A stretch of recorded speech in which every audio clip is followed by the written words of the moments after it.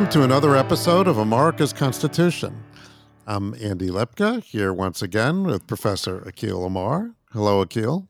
Hey, Andy. Nice to see you. Good to see you, and it's been a busy week for you. This week I traveled up to Yale and saw you speak to the American Constitution Society, which was kind of a milestone in a sense because it's been a while since you spoke with them. Last year, as our listeners may recall, we recorded an episode with the Yale chapter of the Federalist Society, which is a conservative organization, and the American Constitution Society is on the other side of the spectrum. So it's good that you're speaking to both sides, isn't it? It was really nice to get that invitation, and thank you to ACS. Love to do it again, and if you all want to do a podcast episode in the future organized around ACS, we're game. And of course, a lot happened in the country, and we'll get to that, in the world, but also in Akil Amar land.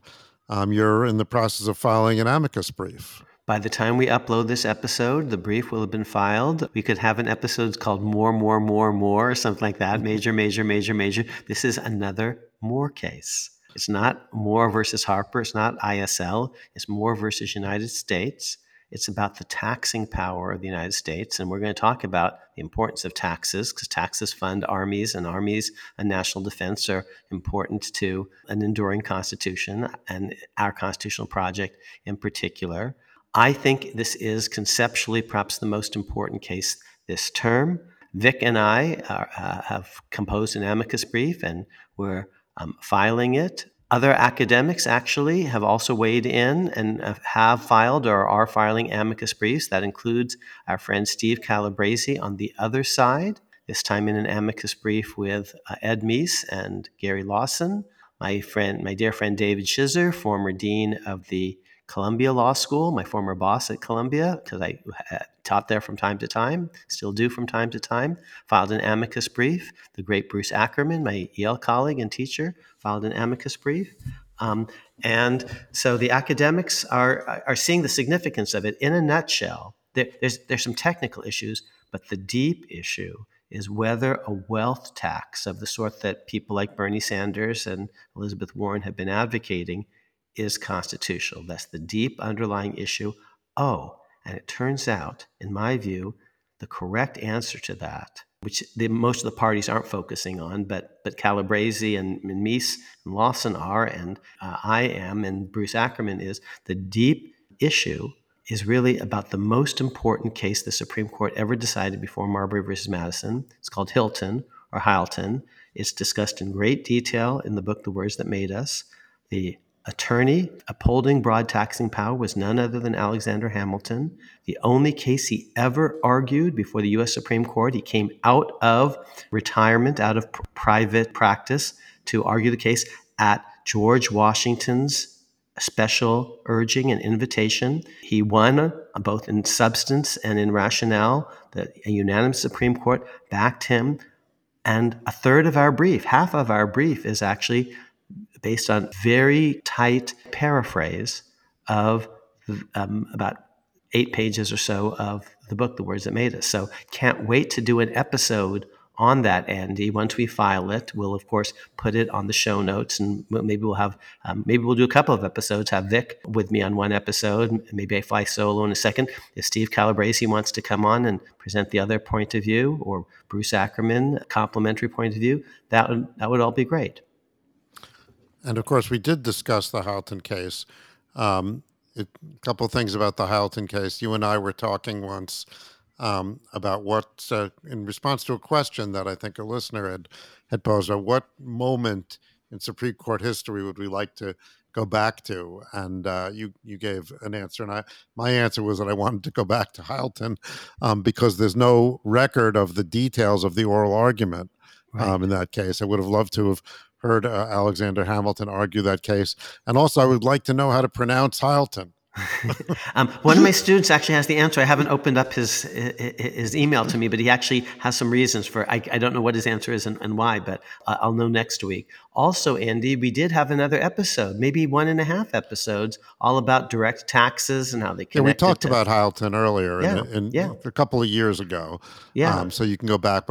And And we And promise now, you this will not be a repetition of no, that episode. not at all. And this is, in my view, this is the one case I think where lots and lots of, maybe there's one or two others this term, lots of academics, quite independently of each other, are perceiving has very important constitutional implications of a deep sort. I initially didn't know that Steve Calabrese was filing on the other side, didn't know that Bruce Ackerman was filing, didn't know that David Schisser was filing. Each of us, sort of independently of the others, is gravitating to this important case, and our audience, I bet, hasn't heard of it. The oral argument, I think, is set for December 5th. So we'll have some episodes on that, Andy. Yeah, just a quick question though. I mean, so we mentioned the case, and now the first thing you say about it is, well, here's this precedent. Okay, so is this and are there originalist arguments in this case, or is it a Yes. case mostly based on precedent?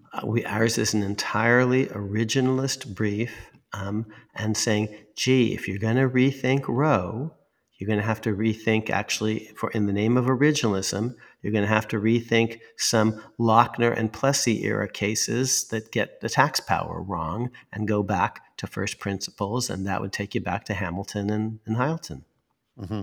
Or and before the even? unanimous Supreme Court and George Washington. Well, I Oh, and think I think. we've got Abraham Lincoln on our side too, and the first Justice Harlan, the great dissenter in Mhm. Plessy. So great cast of characters in our brief. Okay, well, this may also give us some information about how to look at originalism because, you know, in general, if I'm thinking about originalism, I'm not necessarily thinking about a case. I might be thinking about, what went into that case. So this will be interesting. But Okay, this so is that's Andy. This is another situation where originalism, honestly done, I think supports today's folks on the political left. mhm. Originalism that won't always do that, but it did in the ISL case, Moore versus Harper, and we think it does also in this case support the constitutionality of a wealth tax of the sort that Elizabeth Warren or Bernie Sanders is advocating. Now, whether we have it or not, that's a policy matter, but our argument in this brief is that would be constitutional. And of course, you didn't write amicus briefs for a long time, and now you've started to write them. And I guess it's the case that you're selecting cases that have strong originalist overtones because Where we you have a can be particular genuine. expertise there. Yes, the idea of a friend of the court is to actually add something that the parties may not be adding. They're not constitutional scholars always of an originalist sort. They're good and smart lawyers. They may know a lot about the precedents, but they may not know a lot about the deep foundations of the anti-ISL theory. They didn't maybe know all about the early state constitutions and New York practice in the 1780s and 90s. They may not know all about Hilton. And in fact, the other briefs in the case aren't talking about this. So a good amicus brief isn't a Me Too brief. It actually adds a different perspective. And I would say a great amicus brief not only adds a different perspective, but brings to bear, if it's written by a scholar, that scholar's expertise on the matter. Yeah. And I think, one of the arguments against originalism, as you have portrayed it even, is that it requires that you know a lot of history, and maybe not every justice is an historian. You're absolutely And right. so this is perhaps another function, related function, that it's not just, in a sense, constitutional expertise, but also historical expertise it's brought Yes, and together. if I'm going to advocate originalism, and it is hard to do, I should be willing to try to roll up my sleeves and help the court, and not to advocate my own personal politics, but just to give them the benefit of my professional, neutral, detached, objective expertise. And that's one of the things that we talked about actually at the ACS event. In fact, Andy, we talked about originalism, Hmm. and I told them in Moore versus Harper, originalism actually was on the side of the political left, so to speak, and this is a second example. But yes, it's hard for judges to do this on their own. Maybe it's hard for the Solicitor General's office to do this on its own because they're not filled with a bunch of constitutional historians. Okay, so there's a lot there, but to be continued. Um, Now, last week we were talking about what was going on with the speaker, and we we titled the episode "A Tale of Two Jordans" because, of course, Jim Jordan was involved, but also we mentioned the country of Jordan, the area of Jordan, Jordan River, and we're going to be talking about that Jordan, uh, that area of the world as well today, and we're going to relate the two. But And we left. Andy, just on relating the two, because we don't have a speaker, the House is not able to pass a resolution of support, of just moral support, just a non binding resolution of moral support for our friends in Israel. That's not in order at this moment. That's not germane.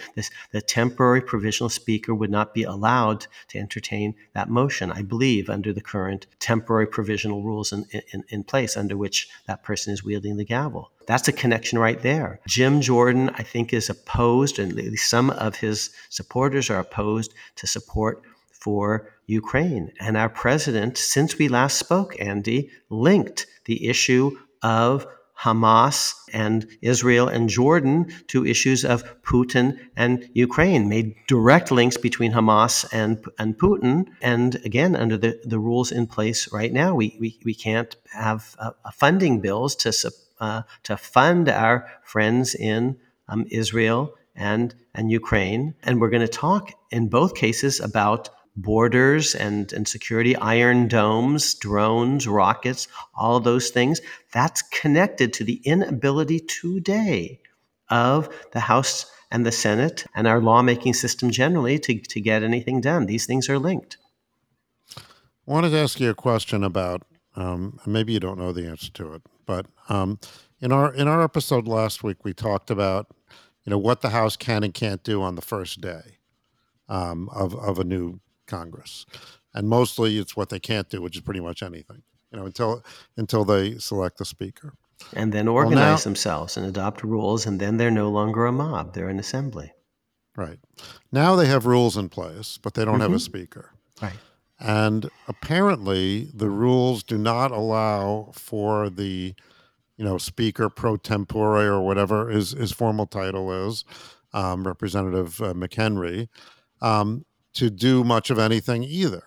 Mm-hmm. And they've been talking about it. It hasn't been gained widespread enough support among the Republicans, but they were talking about empowering him to do more in Mm-hmm. the interim. Yes. And now, how exactly would that happen? I mean, if the rules don't allow them to do things, how are they going? The only thing that I could think is if they could make him the speaker temporarily. I think it was William Douglas, who was very much a legal realist, a kind of a legal realist. Legal realism can mean different things, but one very crude way to understand legal realism is a school of thought especially in the 20th century, that denies a super strong distinction between law and politics. William Douglas was Sterling Professor of Law at Yale Law School. It's the position I currently hold. I'm not the only one. Bruce Ackerman is also Sterling Professor. There are some others. My friend Tony Kronman, my friend Harold Coe, and others. So there are several Sterling Professorships of Law at Yale, but Bill Douglas was one of them, and then he was later on the Supreme Court, and he very famously said, "With 5 votes, we can do anything." That's different than a quote attributed to William Brennan that said, the most important thing you need to know on the Supreme Court is how to count to 5. That's a little different than with 5 votes you can do anything. And you see the kind of the raw legal realism of a Douglas. You can do anything at all. Well, I'm not a total expert on parliamentary procedure, but there are at least two, with a majority, you can do anything in the House, just like, with 5 votes. Now, there are different ways of structuring the majority. One would be get a majority to make him provisional speaker with more powers than he now has. And maybe you can do that just tomorrow if he simply tells everyone public, it's not embedded in the rules, I promise that I won't hold over longer than 30 days, or I won't do this or that or the other thing. And when you make that promise, maybe it's not in the rule, but it's going to be hard to go back on it. And now his mandate would only be to do certain things consistent with a certain promise they made. Just like when we talked about 18 arguments for 18 years, we said, well, one of the ways you could operationalize the 18-year idea for Supreme Court justices is they promised to do this as part of their confirmation process. So with a promise, he could get a majority, and with a majority to repeat, just like William Douglas, you can do anything. That's one way. A second way would be, even though the current rules, I think, don't allow him to do that, he could creatively misinterpret the rule.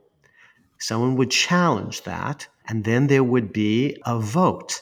And once again, if his actions were upheld by a majority, it might be technically an interpretation of the rule, but it's an interpretation of the rule that in effect creates a new rule, but it does so working around the fact that we're not supposed to create a new rule until we have a speaker, first in place. That's actually how filibuster reform worked in the Senate. They took an existing rule, Senate Rule 22, and they creatively reinterpreted it in a certain way. Someone appealed the ruling of the chair and was sustained by a majority. And then going forward, it's Rule 22 as creatively reinterpreted, which is basically with a majority, you can do anything you want, at least for certain Well, if they could purposes. do that, then why can't they pass the sense of the House about Hamas They could or do, anything else for that matter? they could do Because you lots of. just said a few minutes ago they can't do it. I think that, as I said, the way they would need to do it is through either he would have to be willing to actually, frankly, read the rules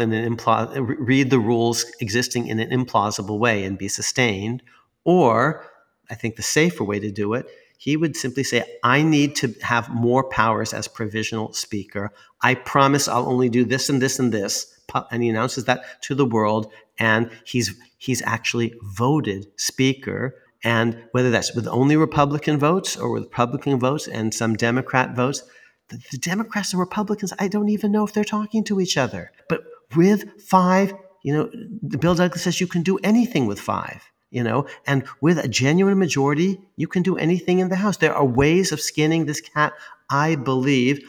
That said, Andy, you're right. I'm not as expert on all the parliamentary rules of the House as some others are, but what I just told you is my best understanding, having read some of the literature on this by the people who are, I'm very expert on this, among con law folks, two Yale graduates in particular, Josh Chaffetz, who was at Georgetown, and Aaron Andrew Brule. One other person who's rather expert on these things is David Super. I think he's at the University of Maryland. This is not one of my specialties, truth be told. I know a little bit about it, but not as much as Aaron Andrew Brule and Josh Chaffetz. And if these things go on much longer, Andy, maybe we can invite them to join us for a podcast episode. Yeah, I mean, oh boy, I really don't like well, I'm going to pretend that the rule means this, even though I know perfectly well that it doesn't mean that. Right. But that's how Because that, filibuster reform happened, actually, in yeah, I the get it. Senate. But I mean, the slippery slope is so obvious. And talking about now we are a mob. Yeah. And In fact, you're right. And in the Senate, there was genuinely a formal legalist leg to stand on. If Rule 22 did not allow this, the existing rule, it would be unconstitutional because it would actually frustrate majority rule in every right, respect. fine. But so the deep idea is actually Douglas's idea. There has to be some way, the meta constitutional principle is there has to be some way for a majority to work its will. Maybe it has to do it this way rather than that way, but there has to be at least one way at all times that a majority can actually do. And that's because lex majoris partis is the natural law of all societies that don't have a different rule. That's a line directly from John Locke's Second Treatise of Government. Yeah, I hear you on that, and I agree. But that's why, I think it makes sense when you get to things like, okay, the vice president can't preside in their own impeachment trial, something like that, and then there has to be a solution to that. Okay, but here there already is a solution. Get a speaker. Yes. Vote for a speaker. Well, You and I have a said, solution, and so I you said don't we could do need it. an extra Right. you Right. don't That's need an why. extra constitutional way of getting around it. Just get a speaker. Well, So and that's what I said. given that you have that way, to get this bogus way strikes me as A that little principle wrinkle. doesn't really apply in But here's my the view. wrinkle. Because the new speaker would not yet be bound by new rules. The constraints on the speaker, because they don't want to make him speaker for all purposes and all respects, I think would need to be informally achieved by his publicly saying, even though formally you just made me speaker, I promise I won't hold over for more than X number of days, and I'll only bring the following 3 resolutions to the floor without getting a renewed vote from you on all. But none of those would need to be embedded in a rule. He could just embed those in a Yeah, I think that's speech to perfectly America. fine if you that, but in order to do that, you would have to name him not Speaker pro tempore with Yeah. promise, but rather Speaker Right. He'd be with promise speaker. to step Right. down. Right. But Right. so that's why there are ways of doing this. But even Yeah. that is, and But now they you weren't see, talking about doing that. Here's my point, okay? This is what was behind this question. They weren't talking about making him the full fledged speaker. They were saying, let's just enlarge his powers as Speaker pro tempore.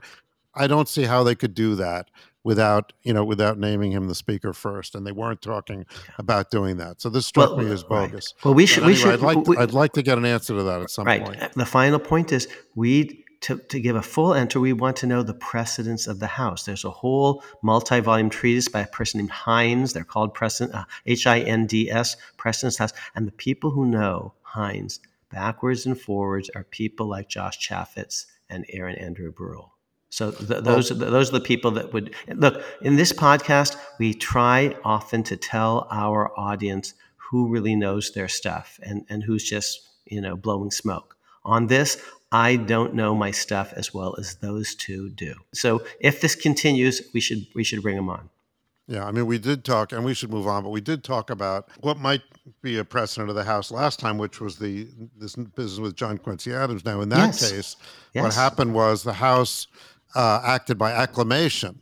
Now, we're not talking here about far from it, right? yes, So perhaps they could do it by acclamation, but they and there's a right, precedent for that. Although the 1867 statute wasn't in effect then, so maybe yeah. it's.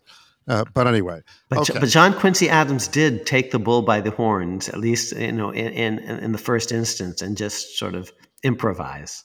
Yes, and by the way, audience, if you saw if you didn't listen to the last episode and you're interested in what we just said, this illustrates something that we've been doing again, which is we've been putting clips up on Instagram of sort of highlights of the episode, like a teaser clip to get you to, people that just might encounter us on Instagram and don't know about the podcast. But I encourage you to follow America's Constitution on Instagram, and we've been putting these clips up, and they're fun. They have a little. I won't say it's the most scintillating video in the world, since it's just Akil and I with books behind us, but they're closed captioned and you can read them. And we do tell the story. Last week, or Akil tells the story of John Quincy Adams in the Instagram clip. So check out those clips, and also our Twitter feed is also a little more active these days as well. So there's information on that, and there's information as well on the continuing legal education opportunities that you have for this episode and others. And now we have some back catalog episodes that are up for, including "Woe is Roe," which is one of our episodes about Roe versus Wade, and "Search a Lago," which is a great Fourth Amendment episode. We talked about some of the issues involved with the searches at Mar-a-Lago. And the two episodes with Will Bode and Mike Paulson are about the 14th Amendment, Section 3, are also up. So, and we'll be reading the code later in this episode to let you know how you can get your continuing legal education. But speaking of Will Bode and Mike Paulson, we left a thread hanging in the last episode about Jim Jordan, which has to do with, even if now, of course, he's no longer the Republican nominee for Speaker, the conference nominee for Speaker at this point. But nevertheless, even with some of the people that have declared themselves candidates for Speaker, this might come up as well. The questions of whether they are even eligible for this position because of actions that they've taken that might be construed as violations, as making them enemies of the Constitution and therefore ineligible for certain positions under the 14th Amendment, Section 3. So, what first of all, Akil, when we were talking about Jim Jordan, you were saying you thought that he might be, one of the more prominent examples of someone that might be ineligible among people in the House. So, which actions of his do you think are relevant to that question? Maybe you don't know all of them, but which ones stand out in your mind? So someone could say, Akil, what the hell are you talking about? He's a member of the House. And if he were ineligible under Section 3 of the 14th Amendment, why is he a member of the House? Let me take you back to what Will and Mike said. Only certain people are relevant decision makers. If you're secretary of elections in a given state and you decide who's on the ballot, and you're empowered by state law to withhold a person's name from the ballot if they're not 35, or if they've already been elected for president twice, or they're not a citizen, or they're not a natural born citizen. If you're in that legal position where the law has actually given you certain authority to not put someone on the ballot if they're not constitutionally eligible, then maybe it's your call. Whichever way you make it, you can get sued. If you actually put the name on, then opponents may sue you. Or if you keep the name off, the candidate whom you're excluding may sue you. But it's your affirmative call. You have to do something. And if the state law says, and so in some states apparently the law does say, don't put a name on the ballot if they're not constitutionally eligible, it's your call. Now, take that Will Bode, Mike Paulson argument, which is from our episodes, and you can get CLE credit from listening to them, even if you didn't listen to them way back when. Let's apply that to Jim Jordan. Okay. He actually was certified to have been regularly elected on day one. And so he's now sitting. And no person, someone in the House who thinks that Jordan shouldn't be sitting, could move to exclude him, saying he's ineligible. But the default principle is they do nothing at all. They're not voting one way or another on it. It just doesn't come up. And so you could just say, look, unless there's a motion to exclude, it's not my obligation. But if I have to affirmatively vote for Jim Jordan for some purpose, I have to, because I've taken my own oath, I have to actually follow Section 3 of the 14th Amendment. Now, here's how the argument would work. If I believe that you can't be speaker without being a member, and there are lots of people who do believe that. We've never had a speaker who wasn't a member either of Congress or of Parliament, for hundreds of years. If you think that a speaker of the House needs to be a speaker from the House, and you might not. There are people who somehow think that Donald Trump could be speaker, or Liz Cheney, or whatever.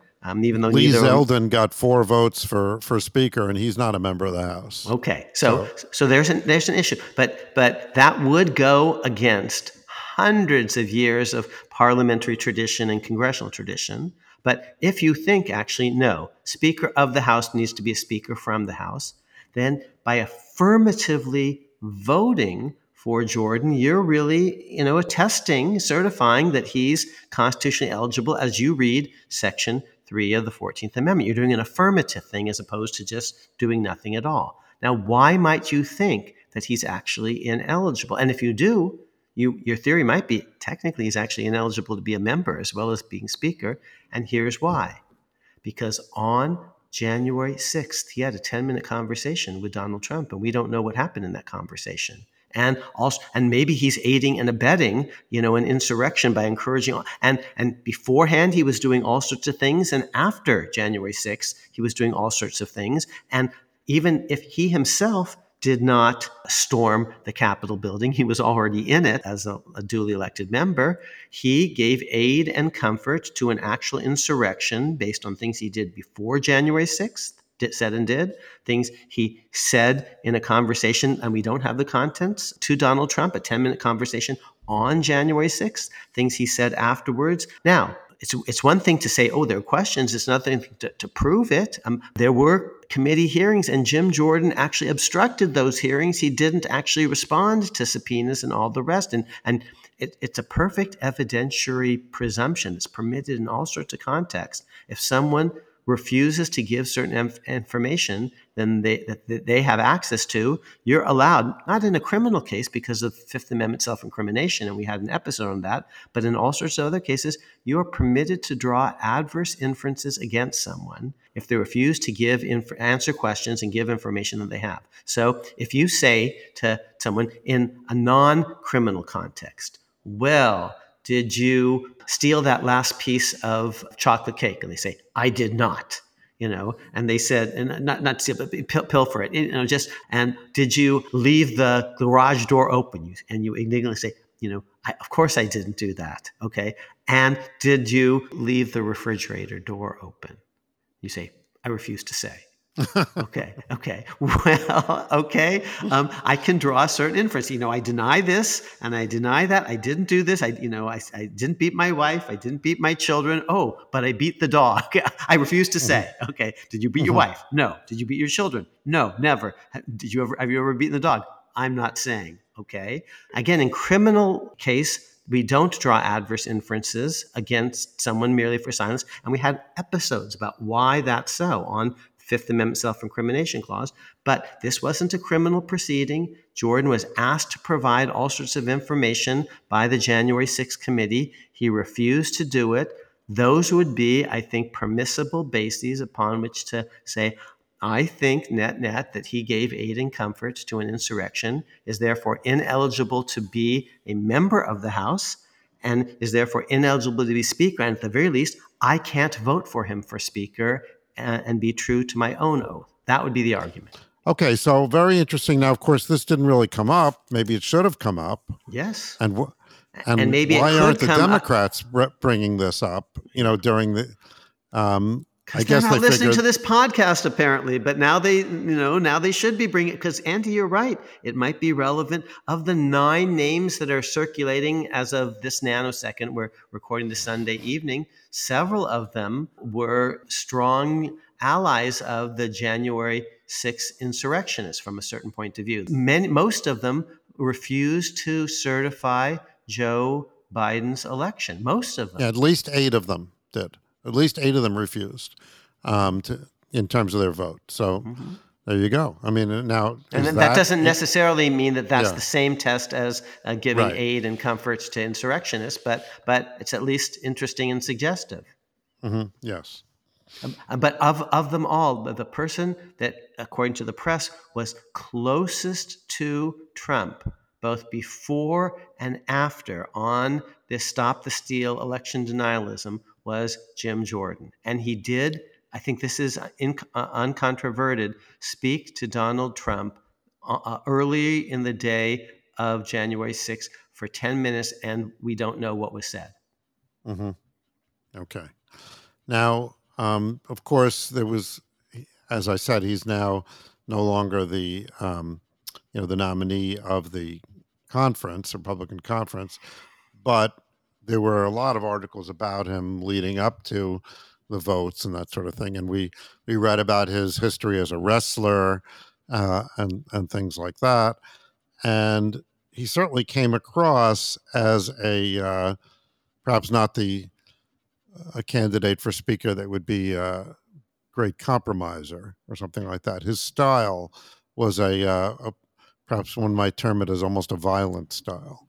Pugilistic, very aggressive, very macho. So, 2 or 3 things. One, apparently there is either no or virtually no important piece of legislation associated with his service in the House. And the basic job of the Speaker isn't just to stop things from happening, but also to affirmatively do things. There are constitutional requirements, for example, that the Army must affirmatively be funded every Congress, every 2 years. So you have to get that bill through. And if you don't know how to get bills through because you have no experience getting bills through, are you really the person for the job? Okay, that's one point. The job of the Speaker isn't just to say no and to throw bombs and to block things, but certain things have to be done. We have to have a census every 10 years. The government debts must be paid and government must be funded in various ways. So that's one point that he really doesn't have. If we were a serious hiring committee, we'd say, you really do not have much expertise, much experience for this part of the job. Now, there's a second point. which is people who supported him were bullying in various ways other members of the House, sending them threatening messages, leaving threatening voicemails on telephones, and not just members, but their spouses. And Jordan eventually disavowed some of these tactics, but he enabled them by insisting, for example, that everyone go home to their district over the weekend rather than staying there and keep voting and getting the job done. That gave him an opportunity to whip up his allies in the media, on radio and elsewhere, who in turn, and on social media, radio especially, tried to whip people up. Is that fairly attributable to him, some of these bullying tactics? That's another question. Politics ain't beanbag, and there's a reason, Andy, we call them whips. Okay, this is a word that goes back hundreds of years, and they do try to whip people into line and arm twist, not just cajole, but arm twist in various ways. Did he and his allies really cross the line? And if his allies did, is this fair to attribute to him? And Andy, we gave a big shout out in our last episode to our friend Joanne Freeman, who writes this amazing book, Field of Blood, all about violence and bullying and worse on the floor of the House of Representatives and the Senate in the antebellum period, especially in the 1840s and 50s. And this has a certain history in America, and it's a regional history. It's Southern bullying of Yankees, frankly, if you will, conservative bullying of liberals. And so this has a certain history. And Joanne's book, Field of Blood, which is an outstanding book, chronicles that. So I think that's relevant even more today than last time, because we have, since our last episode, seen reports of bullying. Yeah, I mean that book I've read it. I mentioned it last time because of we were talking about the clerk of the House, Right. and Who was otherwise a ministerial figure but plays a role. right. So we talked about it last time in connection with the clerk. Now we're talking about it for a different point about Yes. bullying and violence. Field of Blood. That's the title of the book. Yeah, I mean most people or many people know about Preston Brooks. And we talked about that on Charles Sumner, and The I thought caning before, of right, Charles Sumner, the of bludgeoning of right, Charles Sumner. and I thought when I thought I knew something, and I thought, oh, I know about the caning of Charles Sumner. I know about this one episode of violence in Congress, and it was in the Senate. But anyway, um, but it turns out there were hundreds Mm-hmm. of episodes of violence Mm-hmm. in Congress. And, Amazing. and violence, even though it was in the Senate chamber, was perpetrated by a House member, by Hmm. an aggressive macho House member. There was a caning. He's thwacking a fellow's skull, and Charles Sumner was out of commission for I think 2 years, maybe 3. After that, he brought another member of the House with him, who brandished a pistol, a firearm, to prevent other senators from intervening. And people are bringing weapons into the chambers. These are House members themselves, senators themselves. So a really eye-opening account of all sorts of violent encounters beyond the famous duel between Burr and Hamilton, which was the Hmm. subject of Joanne's earlier book called Affairs of Honor. Mm. Now, of course, Charles Sumner is going to be an important figure, I think, in your new book. Of course, the book isn't out yet; it's not going to be out till probably next year sometime, or even after. But it's volume 2 in your series of 3 books on America's constitutional conversation. First book was "The Words That Made Us," which talked about 1760 to 1840. Now we've got 1840 to 1920 in this second volume, tentatively titled Born Equal. But there's a lot of other things in that book that I think we've heard echoes of in recent days. Yes. Why don't you tell me about some of them? So, the big theme of the words that made us is how America becomes America. It's about how we, the people of the United States, form. So, that's one way of reading us. And another way is, it's a pun, is the words that made the U.S. us. So, how did the United States unite? How did we, the people of the United States, become a people? Because at the beginning of Volume 1 of this hoped for three-volume trilogy, America's Constitutional Conversation, really from 1760 to the present moment.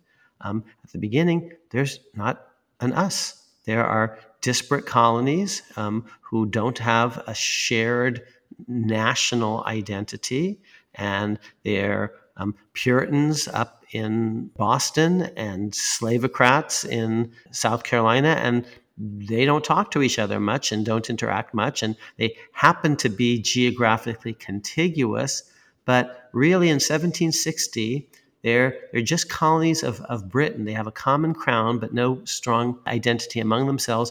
They would be not altogether different than the British Commonwealth in 1930. There's India, there's Kenya, there's Canada, there's Australia, there's Ireland, but they don't have much of a sense of common identity, even if they have a common crown. Well, that's Massachusetts and New York and Virginia and South Carolina in 1760. So volume one is how and why did we become a we?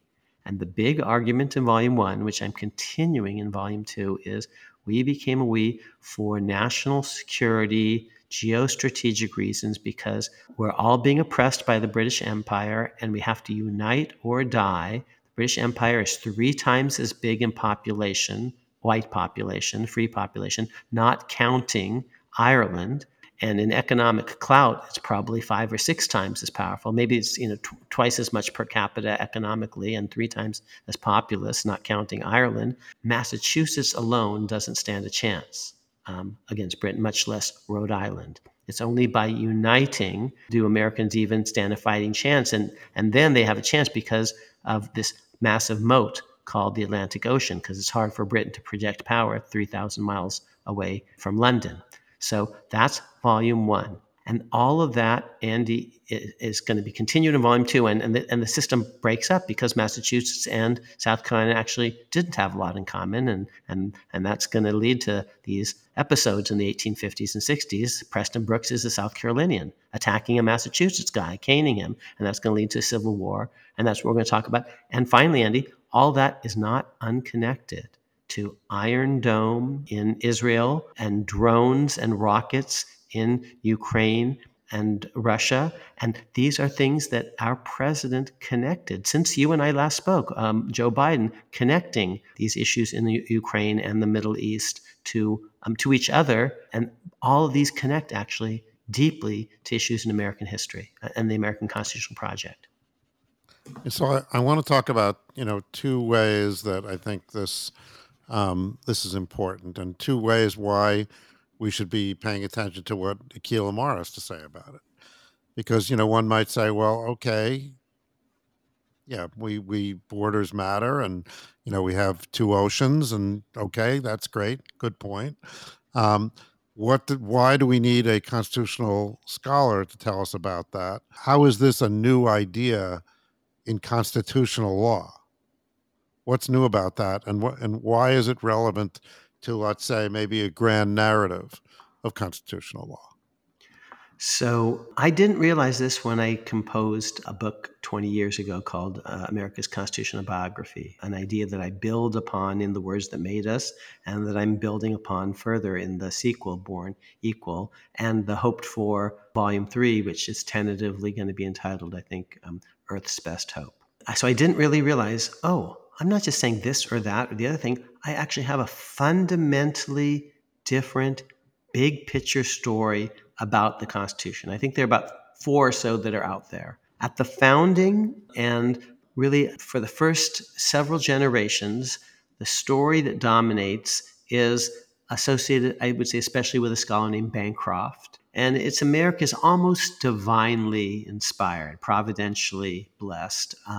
And it's just a bold and brave people prevailing in the world, manifesting their destiny. And I think there's a lot that's true about this. It's democratic and free, admirable, and people from the rest of the world want to come here. It doesn't tend to talk very much about slavery, doesn't tend to talk very much about the dispossession of native tribes. It's a very self-congratulatory story. It's true to an important extent, I think.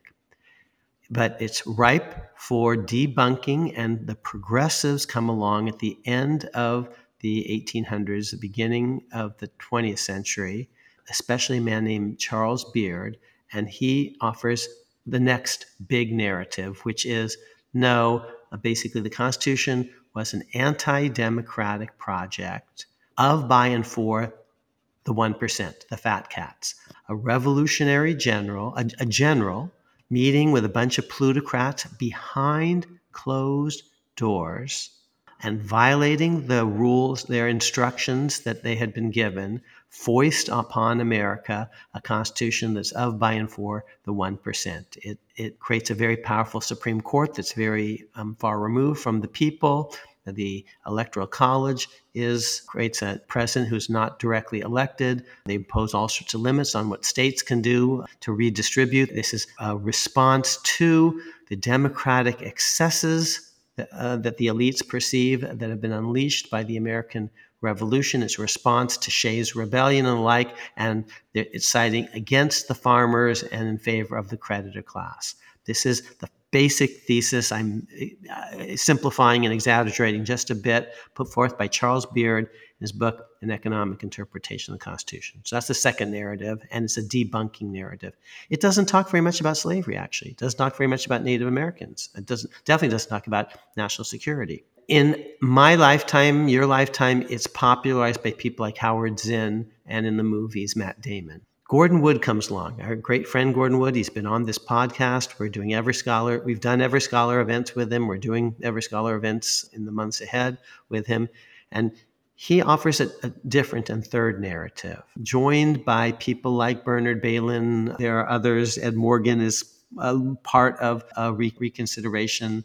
So is Douglas Adair. So is Jack Rakove. These folks say it's not really about what's in your wallet. The American Revolution is about ideas, and the Constitution is about ideas. But the ideas are and they're not anti self government, but they do think democracy of a majoritarian sort is unstable, and they're trying to give a little more stability to the project. They're trying to create republics as opposed to democracies. And Federalist 10 is important in their narrative, as it was for Beard, but for Beard it was all about class issues, and for these folks it's about ideas by people who really do believe in self-government but think that states have gone too far in various ways. It doesn't talk a lot about slavery, truth be told. It doesn't talk a lot about Native Americans. I think it gets some things right. It explains Article 1, Section 10, and limits on what states can do. They can't have paper money and can't make something other than gold or silver, legal tender, and the rest. But mine is a different narrative. If there's the Bancroft narrative, the Beard narrative, and the Wood narrative, mine is fundamentally a national security narrative. It's more like Bancroft. Mine is a narrative that's focusing more on national security like Bancroft, but I'm saying, oh, it's democratic. They put the thing to a vote. And yeah, Philadelphia was secret, but not after the convention, only during the convention. Oh, and more people got to vote than ever before. And there was free speech, and you could oppose the Constitution, and you wouldn't be voted off the island. And you can get to vote for the House of Representatives, which you couldn't get to do under the Articles of Confederation. So it's way more democratic than the Beardians, and even the Wood folks are acknowledging. But it's also about national security geostrategy, and it's pro-slavery in certain respects too. And it's going to be a project in which the Native American tribes are losers, and at least in the South, blacks may be losers, not in the North. Abolition is introduced in the North, but the 3/5 clause is a big advantage for the South. The fugitive slave clause is an accommodation of the South. The direct tax clause is an accommodation of Southern slavery. That's actually the brief that Vic and I are filing in the Moore case this week. So it's a fundamentally different narrative. 3 prongs, more democratic than you've understood, than even Wood acknowledges, definitely than Beard acknowledges, more pro-slavery than we've admitted, and more about national security and geostrategy. It's a kind of Andrew Jackson. It's not a constitution. It's not a surprise that Andrew Jackson is the dominant political figure after the founding and before Lincoln, because he's a small d Democrat, capital D Democrat, man of the people, but pro-slavery. It's for white people, and fiercely anti-British, fiercely about national security, and a unite or die vision in which, yes, America's leaders are people need to be able to defeat the Brits. And frankly, if necessary, beat the Spanish and the French and the Mexicans, the Canadians and Native Americans and anyone else who gets in the way of US of A. And what does that have to do, though, with constitutional law? So, in other words, what can you give me an example of where it matters which narrative is correct in the way that we approach interpreting the Constitution? Let's take the Moore case. If you think that American Revolution is all about just protecting property, and you think taxation reaches into people's pockets, and you say, "Oh, the American Revolution is an anti-tax revolution," I think you'd be misinterpreting it. It's no taxation without representation. And the Constitution, because it provides for representation, provides for taxation of individuals. And you'd think, actually, the Constitution provides for wide tax power. Why? Because you need taxes to fund an army, and without an army, you're dead. Okay. It directly connects to the brief that Vic and I just filed. If you have a libertarian view of the Constitution, you're skeptical of taxation. If you have a national security, Hamiltonian view of the Constitution, you don't. What's the direct tax clause all about? Akil and Vic in this brief say, oh, it's all about slavery. And it shouldn't be these direct tax rules, which limit the taxing power of the federal government. They require apportionment of certain kinds of taxes, should not be broadly read because they were part of a stinky pro-slavery compromise that was fundamentally repudiated by the Civil War and its amendments. Now, in this brief that Vic and I have filed, we say, oh, in the Hyleton case, Justice Patterson, who was a delegate at Philadelphia, says just that.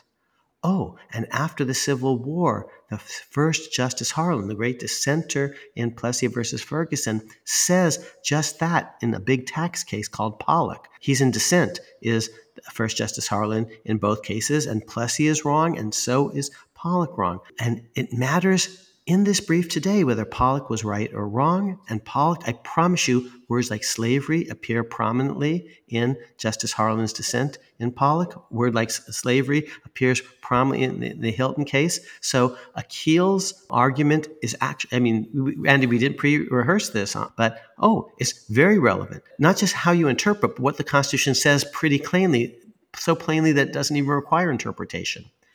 The Army has to be funded every 2 years, but not the Navy, because the framers were more skeptical of armies which could be used to suppress people domestically. And one of the things they were trying to do is if they could unite, not only are they protecting America against Britain and you can hide behind a moat, but we can therefore rely on a navy, and navies are less threatening to liberty because they can only pound a coastline.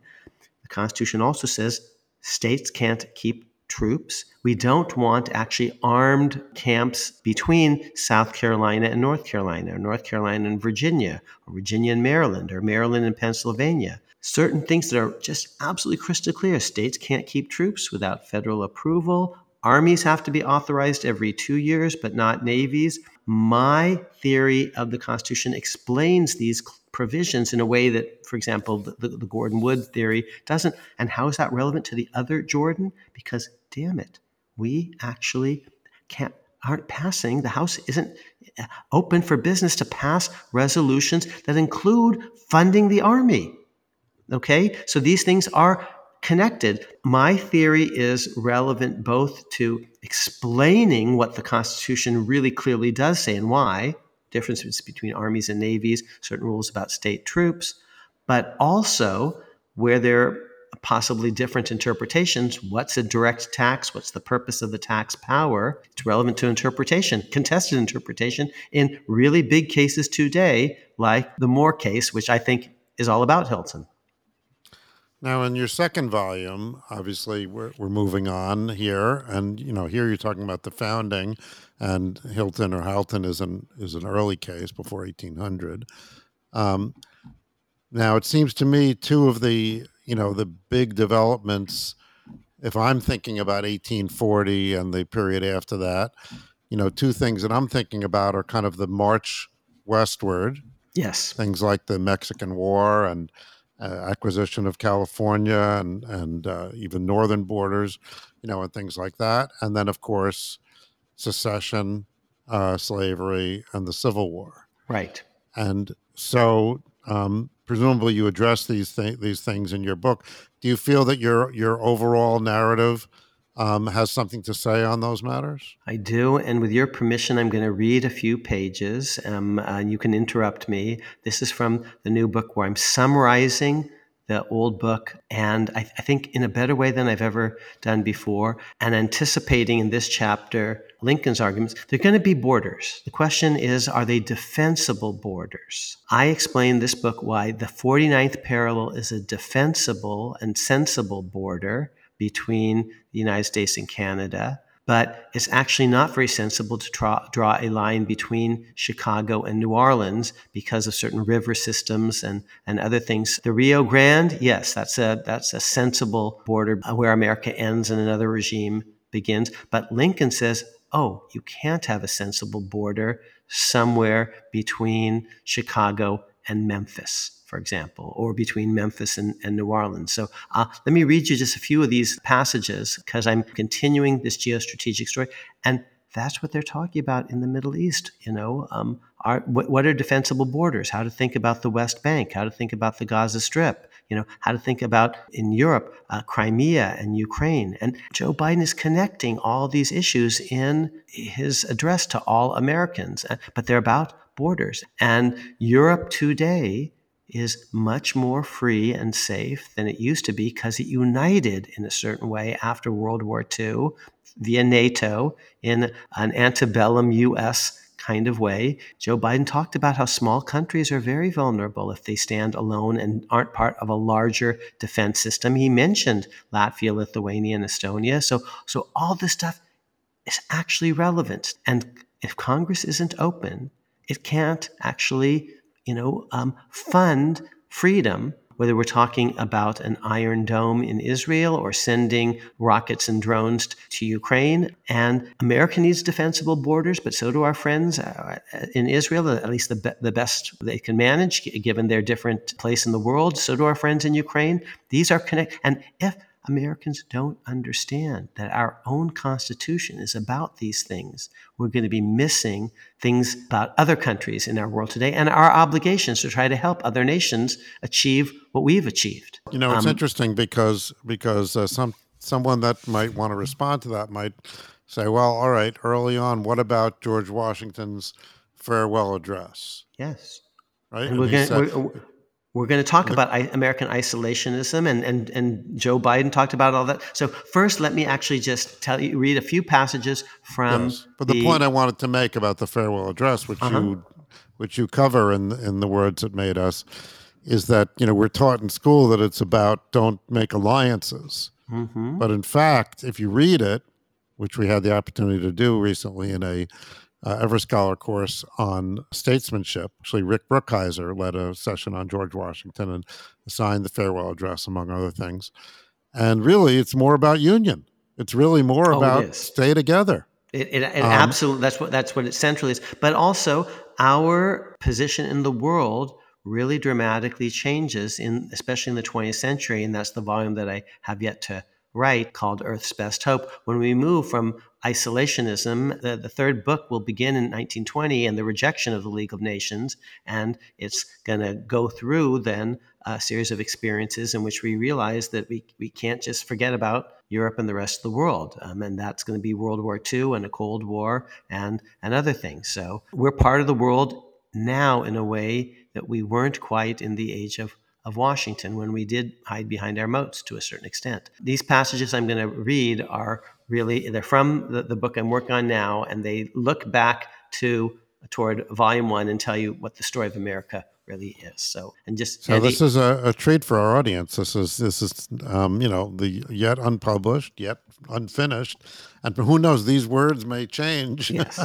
by the time it gets Yes, but published. but you have read them, and they've passed your Indeed. initial white glove, and we're going to revise them, of course. But this is from a chapter called California and Texas, which is all about the boundaries and the borders. This is actually a little subsection called Maps. The United States of America began as a military arrangement, a geography-driven alliance of convenience among 13 smallish and previously separate mainland British colonies.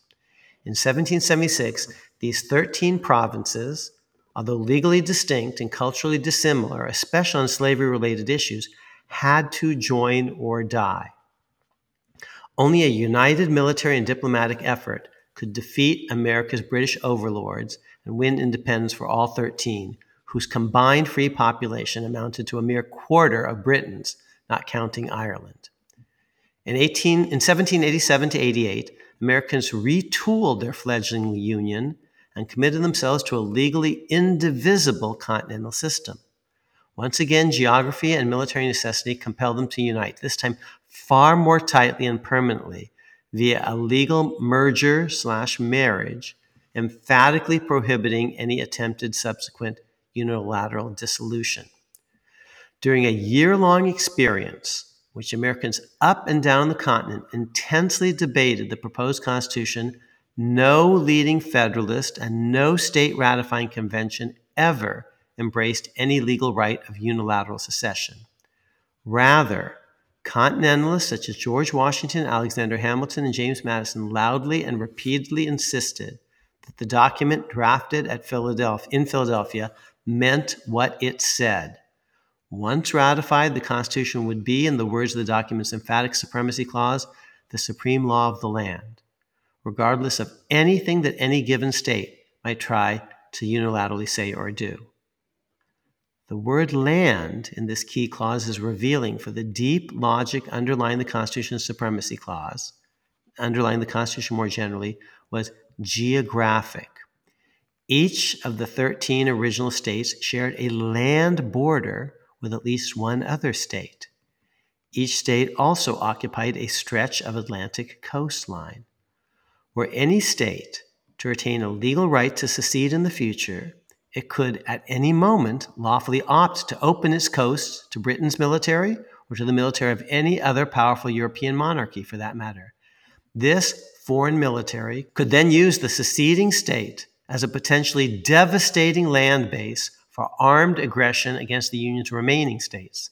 Such aggression could quite imaginably culminate in the complete destruction of America as an independent, self-governing land. By agreeing to the Constitution, the people of each ratifying state squarely relinquished any future legal rights to do such a murderous and reprehensible thing. So you're seeing now how I'm linking back to the founding and anticipating Lincoln's argument in the 1860s that the South can't leave, because if it could leave unilaterally, it could ally the next day with any European power and threaten everyone else in America. Well, that's true, of course. But I mean, most of the world doesn't have the advantage of two oceans, and yet states seem to, manage to survive. So, the fact that you have a border with another country doesn't seem in and of itself fatal. And the United States had borders, even they had a border with Canada, which is a British colony at So, the at the at the time. So taking the words right out of my mouth, let me give you two more paragraphs just a page later in the project. Because today's world is so different than the founders' world. Maps of Europe, Asia, and Africa in particular told a remarkable story. Throughout the late 18th century, only two advanced nations outside the Americas, Switzerland and Britain, could claim extant and enduring regimes of freedom and robust self-government. Why these two? Because, argued Publius in several key Federalist essays, these two nations had militarily defensible borders. Switzerland had inherited, or so it appeared, a God-given rampart, the Great Wall of the Alps. Britain had seemingly lucked upon a natural moat, the English Channel. Early American leaders could not replicate the Alps. But if Americans formed a perfect and indissoluble union, a more perfect and indissoluble union, they could create a kind of island nation reminiscent of Britain. Indeed, they could better Britain in certain respects. America's moat, the 3,000-mile wide Atlantic Ocean, would hinder potential European naval invasions far more powerfully than could Britain's moat, the 150-mile wide English Channel. Now, what I then go on to say, and this is your point, the 1787 American Union could never perfectly replicate the 1707 British Union because land borders of some sort seemed unavoidable on America's northern and southern and western flanks.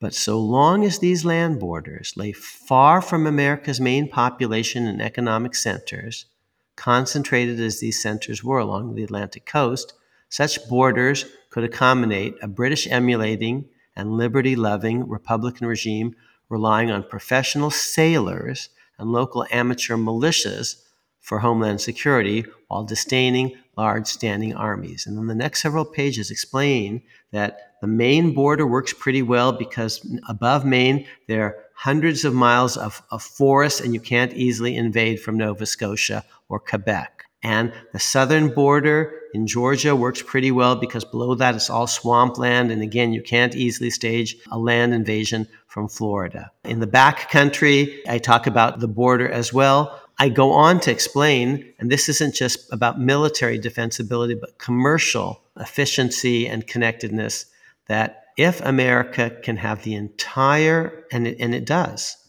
have the entire Mississippi River basin from source to mouth in every direction, that's really powerful because you can't be cut off from the rest of the world by an international border or trade embargoes and things like that. If you're Abraham Lincoln, the only thing that you've got in Illinois is land, and you can turn it into corn, but that corn needs to get to market and you've got to go through New Orleans. You have to have farm implements and you've got to be able to import things up through New Orleans. There are only two countries in the world, Andy, that have massive river systems that are entirely within the borders of one country. That's not the Nile. That's not the Amazon. That's not the Danube. It's just the Mississippi River system in America and the Yangtze in China. Above the 49th parallel, which is the border between the United States and Canada, there are no tributaries of the Mississippi. The upper Mississippi ends in northern Minnesota. So that's a sensible border, and Lincoln explains that. But here's what's not a sensible border: a border between Chicago and Memphis, or between Memphis and New Orleans. If you let me, this is from my first book. I'll read you one paragraph from Lincoln. And interesting, he's talking about border walls. And this is from his inaugural address, and it's so important to Lincoln, he repeats it in his first special session address to Congress. I'm going to take a moment now, and for our listeners who are pursuing continuing legal education from this podcast, I'm going to give you the code. The code for this episode is diplomacy. Diplomacy. DIPLOMACY. Now, the code is not case sensitive, so you can capitalize it or not, either way. And of course, where do you use that code? You use it by going to podcast.njsba.com. NJSBA stands for New Jersey State Bar Association. Podcast.njsba.com. You fill out the form, you enter the code, diplomacy, and you're on your way to getting continuing legal education credit. Andy, do we come up with these code words, or they give it to us? No, Lisa did. But because they're it's like as if they're reading our mind, because what we're talking about is not unrelated. Okay, so this is Abraham Lincoln in his inaugural address explaining to his fellow Americans why unilateral secession is not permitted. Physically speaking, we cannot separate. We cannot remove our respective sections from each other, nor build an impassable wall between them. A husband and wife may be divorced and go out of the presence and beyond the reach of each other, but the different parts of our country cannot do this. They cannot but remain face to face, and intercourse, either amicable or hostile, must continue between them. Is it possible then to make that intercourse more advantageous or more satisfactory after separation than before? Can aliens make treaties easier than friends can make laws? Can treaties be more faithfully enforced between aliens than laws can among friends? Now, here's one other passage then. And this is from his second message. To Congress. Yes. The So it's the great, equivalent of the State of the Union. exactly. The great interior region of America has no seacoast. And by that he means the Midwest, where he's from. The great interior region of America has no seacoast, touches no ocean anywhere. As part of one nation, his people now find and may forever find their way to Europe by New York, to South America and Africa by New Orleans, and to Asia by San Francisco. But separate our common country into two nations, as designed by the present rebellion, and every man of this great interior region is thereby cut off from some one or more of these outlets, not perhaps by a physical barrier, but by embarrassing and onerous trade regulations. These outlets, east, west, and south, are indispensable to the well-being of the people inhabiting and to inhabit this vast interior region. These outlets of right belong to the American people and to their successors forever.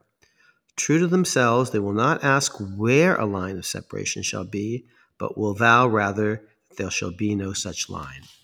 So, as you say, it's obviously very important to him. Yeah. And And so, fine, he's not denying that there are going to be borders somewhere, but he's trying to come up with which are the most sensible ones for economic and national defense purposes. And this is relevant to the Middle East today. What are actually the most sensible borders given geographic and demographic realities?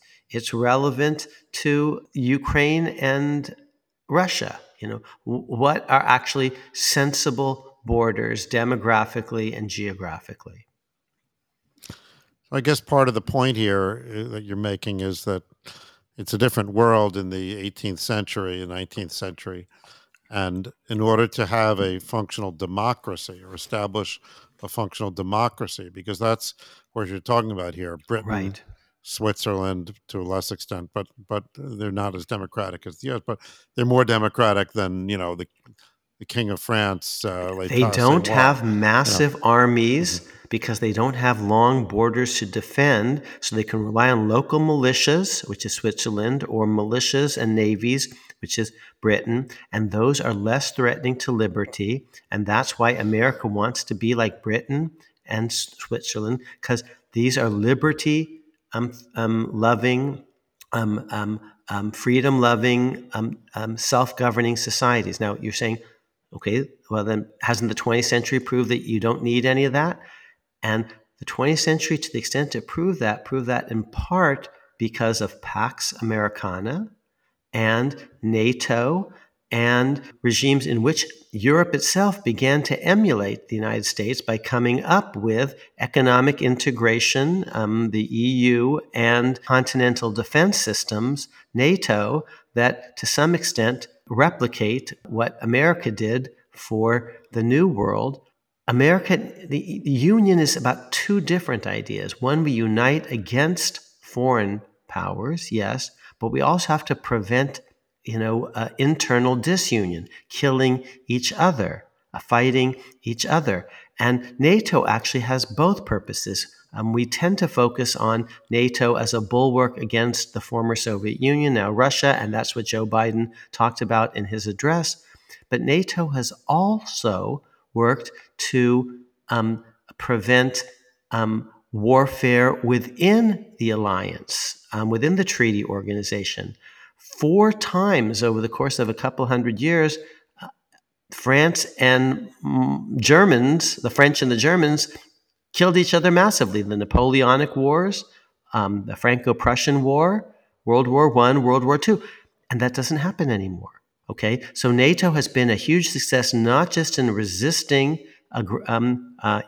aggression of the Soviet Pact nations, the Warsaw Pact nations, but also of creating more unity, military and economic, in Central Europe, especially between the great powers of France and Germany. I mean, I'd say that that's maybe a little bit giving NATO a little bit too much credit, but I think that it played a role. It played a role in two ways. One is, what you're saying, that it created a certain unity, but also it allowed the French and German economies to recover. They didn't have to defend themselves, and when the economies recovered, they were then able to enter into an economic alliance, which was at first the steel. I forget the exact name of it. And then it became the common market, and then Mm-hmm. eventually the EU. Yes. The And European that's Steel Community or something, I think. something like that. Yeah. And by the way, the person that really had the image of this United States of Europe. That's the phrase that he used from the beginning, early on, was Winston Churchill. Well, let me tell you even earlier. You're into Churchill, but let's talk about old Ben. So let me read you the last paragraph of an article I wrote in 1989 called Some New World Lessons for the Old World. Here's what I wrote back in 1989. In mid-October 1787, Benjamin Franklin, a framer who had spent considerable time in both the Old and the New Worlds, sent a letter to a European friend that alluded to the global implications of the proposed American Constitution.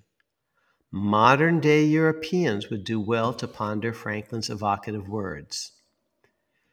If our Constitution succeeds, I do not see why you might not in Europe carry the project of good Henry IV, Henri IV, into execution by forming a federal union and one grand republic of all its different states and kingdoms by means of a like convention.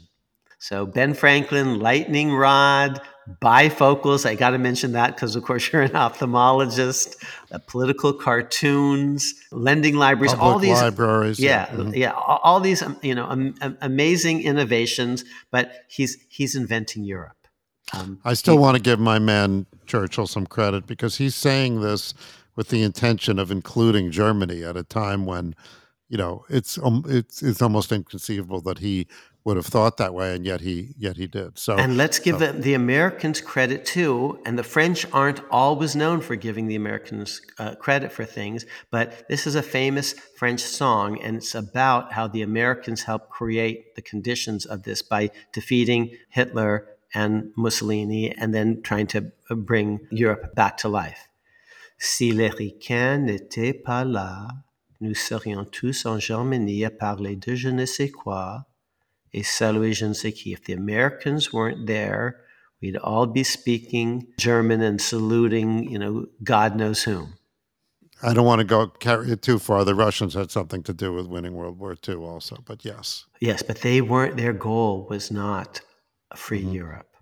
And what our president said is that they have their designs on Ukraine because it's actually a huge, free, liberal democracy, or at least it's trying to be in the middle of Europe, and don't think it's going to end, said our president, with Ukraine, because then they may have designs on Latvia, Lithuania, and Estonia, and then, oh, Poland, you're next. America helps create conditions for a free Europe in the image of America to some extent, you see. So that's not the model that George Washington has available to him because France is an absolutist monarchy at the time that Ben Franklin and George Washington and Alexander Hamilton are imagining this brave new world.